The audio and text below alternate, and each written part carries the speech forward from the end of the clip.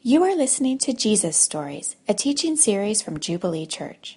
This series takes a look at the stories or parables Jesus told and how they relate to our lives and the world around us. If you would like more information about Jubilee Church, please visit our website at jubileestl.org. So today we are in a series called Jesus Stories, talking about the stories that Jesus told. We call these stories parables often. And these parables, to me, just show how brilliant Jesus is. I mean, there's a lot of things that we say about Jesus, but if I asked you to raise your hand, if I asked, do you think Jesus is smart? I mean, how many of us think of him like that? But he's brilliant. He's a genius. He was probably the best teacher this world's ever seen, and he was fully God, and he chose parables as his teaching method of choice, right? He didn't go get a PhD. He didn't go to the most prestigious college and gather the brightest minds of the day and give fancy lectures. He didn't use expensive technology. He told very normal people very normal stories and captured their imaginations with the kingdom of God. He's brilliant. Jesus is a genius. That's why I love these stories. The word parable in its original language means to throw together, right? So Jesus is taking two very different things, throwing them together, and allowing the kingdom of God to spring up in people's imagination. So he takes like dirt and the kingdom of God and puts it together, and people are captivated. Parable also means to throw down beside. So it's like he's just walking along in people's everyday routines and just throws this thought down beside them. And it causes them to lean in. Right? Tell me more. That's why parables are so brilliant, because they do cause us to hunger for more. His disciples, his followers, asked Jesus, why do you teach us in parables? Why don't you just give it to us straight, Jesus? Like, you tell us these stories. And Jesus' reason was that people see, but they don't see. They hear without hearing or understanding. And he would even say that those who have, even more will be given to them. And those who don't have, even the little they have will be taken away. Parables push on us, right? It's hard to stay in neutral when we encounter a Jesus story, right? Those who are looking for the kingdom, hungering for the kingdom, will be fed. And those who don't know that they're in need and have a hard heart toward God, it's almost like their hearts get harder. You know, it's like Jesus gives this simple little story, and some people probably scoffed, right? And that's true for us today. The word of God is preached, and it doesn't always sprout up and produce fruit. And it's of no fault of the seed. It's the soil, our hearts, our eyes that see without seeing, our ears that hear without hearing, right? So just know that these Jesus stories will push on you. And it's hard to stay in the same place when you encounter them. That's why Jesus is so brilliant. And that's how the kingdom of God works. It almost demands a response. It demands us to lean in, or it causes some people to lean away and walk away. Plenty of people encountered Jesus and walked away. So we should be aware of that these stories are so brilliant, they'll push us in one direction or another. Also, the stories of Jesus typically told one main truth. So we should avoid allegorizing the parables, meaning looking for the hidden spiritual meaning in every single detail of the story. Like, what does the bag that holds the seed symbolize? And what's that head of grain symbolize? And it's a story. And like any good story, the details kind of work to color in and communicate the main point.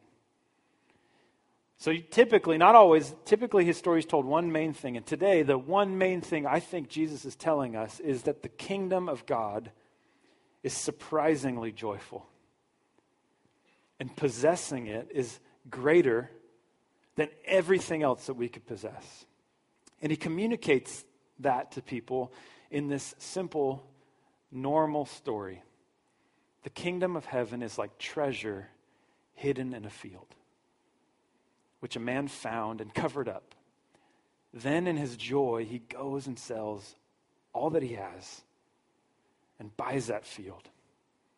So let's pray and ask God to prepare the soil of our hearts to receive what he's given us today.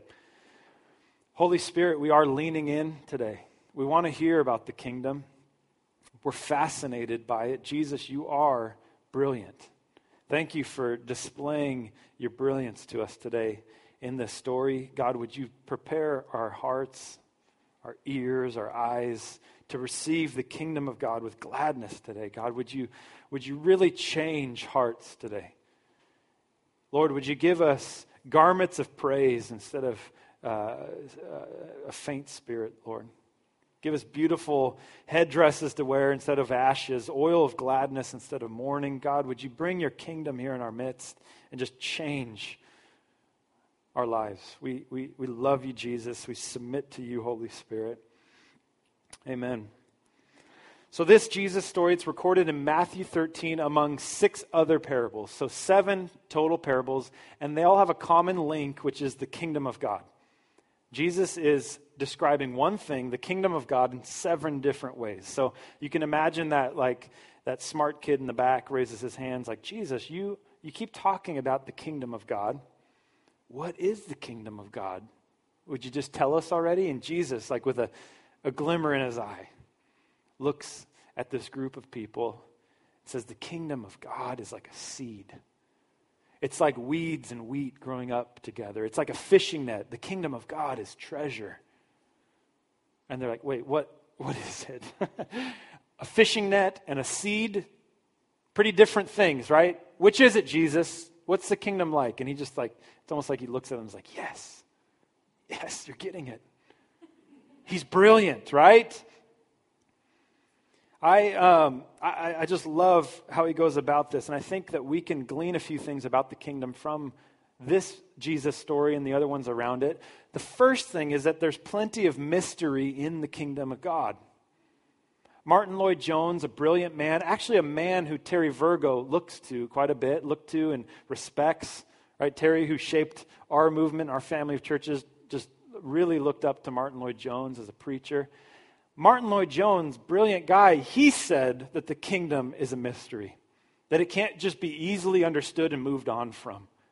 So if he thinks that, I mean, we should just accept that there's some tension, some mystery in the kingdom of God. That doesn't mean that the kingdom can't be known or experienced. It's not forever hidden, but it's mysterious. The kingdom of God, describing it is a bit like describing water to somebody who's never had a drink or experienced water. I could tell you the molecular structure of water, try to describe its color and what it does, but if you've never experienced it, it's hard to know, because water can clean us or destroy us, right? It can refresh us or burn us. It can be hard as a rock or as invisible as a cloud, right? People in Missouri are like grumbling every time it rains. We have enough water. My friends in California are like, oh, we need rain. We don't have enough. I mean, it's like water. There's some mystery to it. And unless you've taken a drink or jumped in and had a swim or stood at the base of a waterfall, do you really know what water is? The same is true with the kingdom of God. There's mystery, and it should cause us to want to dive in and experience it, lay hold of it. Secondly, the kingdom of heaven is not merely a place. So we talk about the kingdom of heaven, we might associate it with heaven, which it certainly is, but it's not just a place that we're all going to in the clouds one day.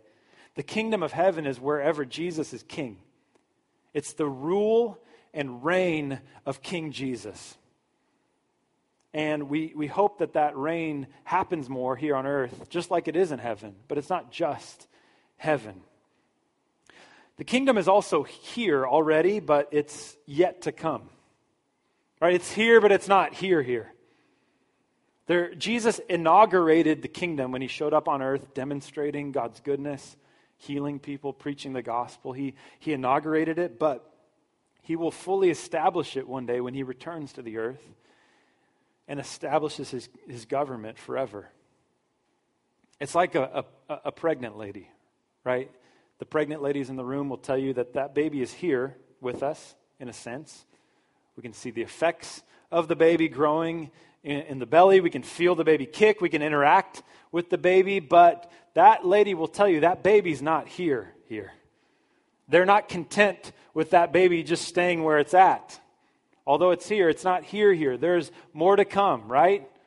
They want to stand up and announce the baby's born finally on a Sunday.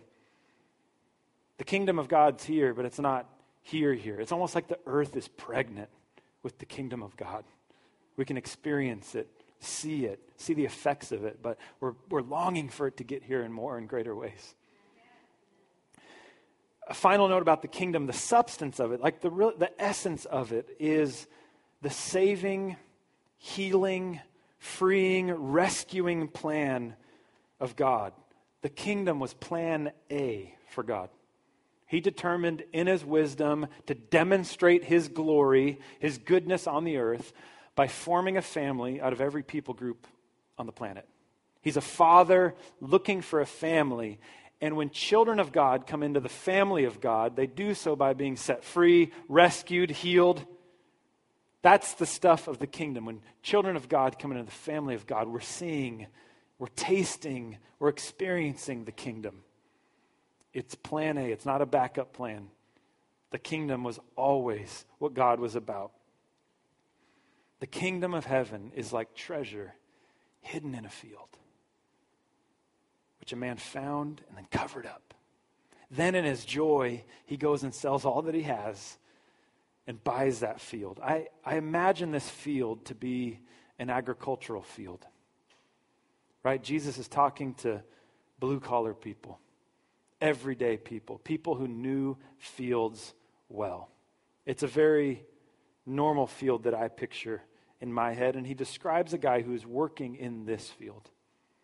He's working in somebody else's field, laboring by the sweat of his brow, using his tools to tend to that field, harvest that grain. He's working. This parable is the stuff of everyday life. It's routine. It's normal. It's the assembly line. It's the cubicle. It's harvesting wheat. It's hard work. This is what this parable is describing. Then, in the middle of that normality, the drudgery, the Monday through Friday, something abnormal happens. It's like his shovel hits something in the ground that's not supposed to be there. And there, interrupting his normal day, is a pile of cash, treasure, a lifetime's worth of wages. This man's life is instantly changed, right? Gone are the days of sweating in somebody else's field, and arrived are the days of relaxing on a remote beach, checking your account balance on your phone, just seeing it multiply as somebody else works your business for you. I mean, his daydreams are just growing, and then they're interrupted with one problem. That's not his treasure, because that's not his field. So what does he do? He covers it up again. He hides it, and that savvy field worker finds a solution. Own the field, own the treasure. So in a burst of energetic elation, he heads off. He trades the sweat of working in the field for the sweat of sprinting toward his new destiny. And he goes to his house and gathers all his things, his favorite shirts, his favorite gadgets, all his money, his cars. It just piles it together. Everything that he's worked for, everything that he's sweated for in that field, he gets it together and cashes it in, liquidates it, turns it into money that he can go buy what? A normal field. And he's happy about it. Imagine what his friends were thinking. Like, something's got into Bob. He's lost it finally, working out in that field. And he's just sold everything to buy a field. It's not even a fancy field. It doesn't even have a house on it. He's really lost it now. And he's giggling while he's doing it. I mean, he's just giddy. He's like, I can't wait to buy that field. The kingdom of heaven is like treasure hidden in a field, which a man found and covered up. Then in his joy, he goes and sells all that he has and buys that field. The kingdom of God, guys, is surprisingly joyful. And having it, possessing it, is better than anything else that we could possess. And you could flip that statement around and say that losing everything and having the kingdom, having one thing, is a wise investment, is worth it. We see that in Jesus' story. A man who's acting a little bit crazy with joy. This story provokes me, it bothers me. It provokes me to want to have that kind of kingdom. I want that treasure. It's like, I don't want that kind of joy like this guy. But it bothers me because I look at my normal state of Christianity, of following Jesus, and it looks very different. My everyday life of following Jesus tends to look more like field than treasure. Maybe you can relate. Sadly, I still find myself trying to work for something that's been given to me freely. Right? We're all looking for treasure. This guy in the story was looking for treasure, but he was looking for it by punching in and out every day, trying to earn a paycheck and slowly build his way to a better life. And that's the nature of the kingdom, right? You don't work and steadily build your way into earning the kingdom. It comes out of left field, and it's a free gift.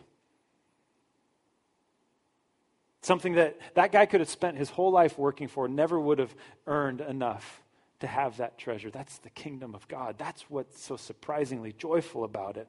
And that's what bugs me about this story. When Jesus found me as a depressed, people-pleasing, ashamed 16-year-old, things were a lot more simple. I needed rescue, and Jesus' profound grace and presence found me and rescued me. And I was happy about it. It was very simple, and I would do just about anything he asked me to do because of that. Things were simple then, but today, there's this big, hairy future in front of me. There's a lot more bills to pay. There's 3 little boys looking at me like I should know what I'm doing as their dad. And there just seems to be so much work to be done. It doesn't feel as simple as I've been rescued and I'm happy about it. And I think Jesus is telling us this to say, hey, you don't move on from that. You don't graduate from joy and simple faith. That's why this story is provoking me, because it's reminding me of what things used to be like and what today they often aren't.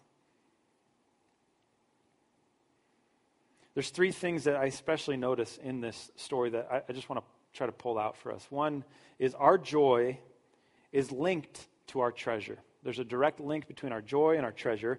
Our sacrifice is motivated by joy. And most importantly, no one in here will ever surpass Jesus in joy or sacrifice. Okay? This isn't a what would Jesus do type story. Come on, just try harder, get rid of more stuff, and be happier. That's not what's going on. None of us could surpass him in that. So first, the story goes treasure, joy, sacrifice. Right? That's the order of things. And I think most of us, whether you're following Jesus or not, have that flipped around. We think it's sacrifice to get some joy and then ultimately treasure what we want. We think we have to work for the treasure. That's what this guy was doing in the field. He was trying to earn his way. And Jesus is saying, no, it's treasure. You find something, it makes you ecstatic. And then the sacrifice flows from that. So there's a link between our treasure and our joy. The man in Jesus' story didn't have to be talked into being joyful, right? Joy is not logical. You don't pros and cons your way into joy. If you go home and list all the good things in your life and the bad things in your life, I guarantee you won't leave that list feeling more joyful. You might feel a little bit more depressed or happy for an hour. But that's not where joy comes from. Joy is surprising. It catches you off guard because it's found in finding treasure.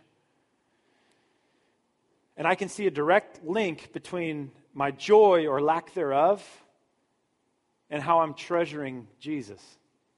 Right? Because he's ultimately the treasure that brings us that kind of surprising joy. Jesus said that where your treasure is, that's where your heart will be. It's effortless. Your heart you don't have to talk your heart into going there. Whatever you think is valuable, that's where your heart will be. You'll find joy and happiness in those things. And here's the thing about our hearts and treasure. Our hearts have a huge capacity for treasure. You can fit a lot of stuff in there, right? There's plenty of room for boats and kids and careers and cash. Oh, you can just fill it up. Except if one of those treasures is the kingdom of God. Jesus doesn't play well with other treasures. It starts to feel pretty crowded in there when Jesus comes on the scene, right? There's not so much elbow room. He starts pushing on these other treasures, these things that we find of greater worth. That's what I think's going on in me most days lately, is this issue of reliance. Am I relying on Jesus? Because I seem to be saying a lot of things like this lately. You know, if marriage was just a little bit better, I'd be better. If there was a little bit more money, I'd be better. Right? If this would change, then I'd be more okay. I find myself saying these things. And what I'm really saying is, Jesus, if I had something other than you, I'd be better. I'm relying on these things. And that's why it gets crowded in our hearts when Jesus shows up. The nature of the kingdom of God, the nature of kingdoms is that they're pretty exclusive and demanding. You can't have two kings. If there's two kings in your life, one is not a king. Kings are sovereign. Kings demand allegiance. The kingdom of God is not a club to join among other clubs. The kingdom of God is not a democracy that we can have dual citizenship here and there. It's a kingdom. And there's something singular about it. What are you relying on, right? What's the thing that you said, if I only had that? And it could be a holy that, right? It could look really righteous. But if you're relying on anything other than Jesus, your joy will just start to be drained, right? You won't find that kind of surprising joy. It could be like forgiveness, even in a relationship, that you keep getting hung up on, I can't forgive this person. And what you can tend to do is say, if this relationship was just right, I'd be all right. When really you come to Jesus and you say, just like we did in the beginning, empty-handed, saying, Jesus, if I have nothing else, but I have you, I have enough. Even if this relationship is never repaired like I want it to. And then you find this joy and you're almost able to forgive. It's this crazy thing. Our hearts are set free when we treasure Jesus ultimately. So there's a link between joy and treasure. And our sacrifice is energized by joy. Right? Sacrifices stop feeling like sacrifices when there's joy in it. Any sacrifice, whether it's serving the kids with our time, giving money, loving a difficult person, any sacrifice, when there's joy in it, doesn't feel so much like a sacrifice, right? This is really a parable that describes worship, because worship is joy and sacrifice and treasure. Worship is what you find worthy, what is of worth, you delight in, and you make sacrifices for. That's the essence of worship. You can figure out what you're worshiping by just tracing back to what's making you happy and what you're making sacrifices for in your life. We call those things idols, things that we're worshiping, relying on other than Jesus. Where our hearts are, what we treasure, our hearts follow right behind. Your money and your time and your emotions flow effortlessly toward the things that you value most. Effortlessly. And Jesus is showing up saying, hey, the kingdom of God, this is what this is like. It's surprisingly joyful. And it doesn't feel like so much like a sacrifice when you treasure Jesus above everything else.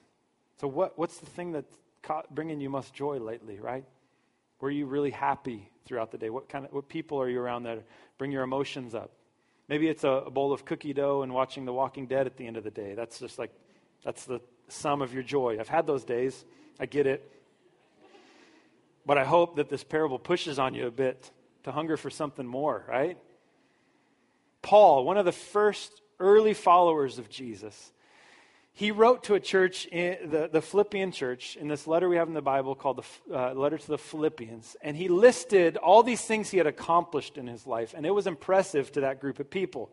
It doesn't impress us so much anymore because it's a different time. But to the people that were reading, it was like, wow, this guy is legit. Those are some serious trophies he has in the trophy case. And he just sets them up for them, and then he pushes it over.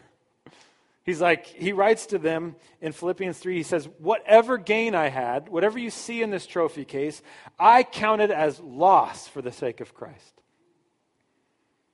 Indeed, I count everything as loss because of the surpassing worth of knowing Christ Jesus my Lord. For his sake, I have suffered the loss of all things and count them as rubbish, garbage, trash, in order that I might gain Christ and be found in him. Not having a righteousness of my own that comes from the law, but that which comes through faith in Christ. The righteousness from God that depends on faith, that I may know him and the power of his resurrection and may share in his sufferings, becoming like him in his death, that by any means possible I may attain the resurrection from the dead. Do you hear treasure, joy, sacrifice in Paul's life? The treasure, he's saying, I want to know Christ. That's it. By any means possible, I want that. That's the one thing I want in my life. Not these accomplishments that I've gained. Those are all trash. They're a loss. They're not just neutral. They're not just taking up space. They're actually a negative. They're a drain, he's saying. That's what surprising joy in a surpassing worth will do to your heart, right? It makes you count things that you once thought were valuable as garbage. The kingdom of God is surprisingly joyful. And having it, guys, possessing it, it's better than anything you could possess on this earth. And losing everything on this earth, it's worth having Christ. Treasure, joy, sacrifice. Not sacrifice, joy, treasure. And like I said at the beginning, a good parable is going to push on you, right? It's going to bother you a little bit. It'll cause your soft heart to soften even more and say, Jesus, I got to know this kind of kingdom. Or it could cause your arrogant, hard heart to say, this can't be it. Can't be this simple. There's got to be something better than this. And you move on with your hard heart. And remember, though, that Jesus, he has given the greatest sacrifice and had the most joy in it. None of us here are going to outjoy Jesus, right? We're not going to be more of the life of the party than Jesus is. That guy's happy about it, and he's sacrificing way more than we ever will have to. You will not surpass Jesus in sacrifice or joy. This is not a what would Jesus do parable. Let's go, guys. Let's sell more stuff. We got to sacrifice more and put a smile on that face. That's not what Jesus is saying. He's the guy in the parable, really. I mean, he's the one that found the kingdom first and joyfully laid down everything so that he could have it and then share it with us, right? He's the forerunner. He's gone before us in this. So any of our sacrifices will seem so small compared to what he's done. We sacrifice because we delight in Jesus, not to be like Jesus. You can't be like Jesus, right? That's the good news for us today, is that you don't have to get out there and sell your stuff more, right? You delight in Jesus, and you'll see that stuff starting to get sold off, and you'll count it as garbage and rubbish. You watch when you delight in him above all things. I love what Hebrews 12 says. It says that, therefore, since we're surrounded by a great cloud of witnesses, these are men and women who have gone before us, followed Jesus. We're surrounded by these people. Some of these people lost their heads because of the gospel. And even they are saying, it's worth it. They're happy about it.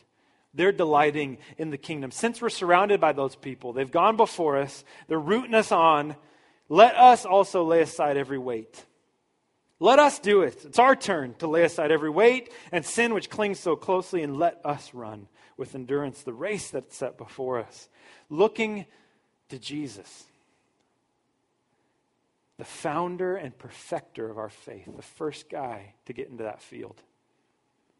The guy that went before us into this, who for the joy that was set before him endured the cross, despising the shame, and is seated now at the right hand of the throne of God. Talk about two different things, joy and torture. And he's saying, look to Jesus. Get your eyes off yourself and your circumstances. Look to Jesus who did it, and for the joy in his heart endured the cross. No one here will out-sacrifice Jesus, nor will we outjoy him. And that should make our hearts glad and free us into grace, right? Our motivation for laying aside anything that would hinder us is Jesus, period. He's the treasure. He's the one that we want, that we delight in. So this reign and rule of King Jesus, this kingdom, the result of it in our hearts will be this surprising joy, sacrificial joy. We're not motivated. Our entrance into the kingdom isn't our sacrifice, okay? You can't mow your field, make it look pretty, and then find the pretty treasure, right? You don't get it ready. It comes out of left field, surprises you with something you didn't earn or work for. So a couple of questions to just leave us with. I just want to ask, where's the kingdom at hand in your life? That's a phrase Jesus would use with people. He'd say, repent, for the kingdom of God, the kingdom of heaven is at hand. It's right in front of you. It's right under your nose, he's saying. Turn around. Change your mind about who you think God is and take hold of the kingdom. Repent. The kingdom is at hand. So where's the kingdom at hand in your life? Where are the fields the most overgrown for you right now? Maybe marriage is tired and old and boring. Maybe that's your overgrown field. Maybe you're just counting down the days to retirement. Maybe you wish you had a retirement to look forward to and you just want a job. Maybe you haven't moved on from my comment about a pregnant lady because you want to be pregnant. And that feels like an overgrown, tired dream. I'm telling you, you are ripe for the kingdom of God to spring up today. It's found in the everyday, the mundane, the routine. It's not found in the pretty, put-together fields. If your life, if you feel like you're just hanging on by a thread, I'm telling you, you're close to the kingdom. Where is it at hand? And if you have everything together, I'd say you're pretty far from the kingdom. If you're trying to work your way into it, if your hair looks great and your bank account looks great and your car looks great and your wife looks great, I mean, you're trying to make your own way. Jesus, you're not. He's like, well, I don't know, I can't, what do I need to do for you? You're doing it on your own. You're trying to make it. But those of us who feel like we have an overgrown field, where's the kingdom at hand? Take note of that. You know, it could be with this new location we're launching into in the county. That could be that. Maybe you're staying here and it feels like an overgrown field. You're like, all my friends are going to the county and I'm here in the same old city location. And I'd say you're ripe for the kingdom to spring up. Right? When you change your mind about it, like, God, what are you doing? What new thing are you doing among us? Or you're going to the county and you feel sick about it because you're leaving all your friends. And you've tried you're so hard to get away from the county. And now God's sending you back. Maybe that's the overgrown field. I'd say repent. Change your mind about what God could do. The kingdom's at hand. A second question is just to take note of, is your heart grown harder or softer in response to this story? What's your heart doing? A hard heart is dangerous territory, guys. And you don't have to leave here with a hard heart. Yes, this parable could harden your heart. But I'm begging you, turn to Jesus. Let him heal you. Let him change your mind. Let him soften your heart. What's the position of your heart like? Are you leaning in, like, tell me more, Jesus? Or are you leaning back, like, I got enough. I'd like to hold on to my stuff. It's pretty cool what I got going here. How's your heart responding?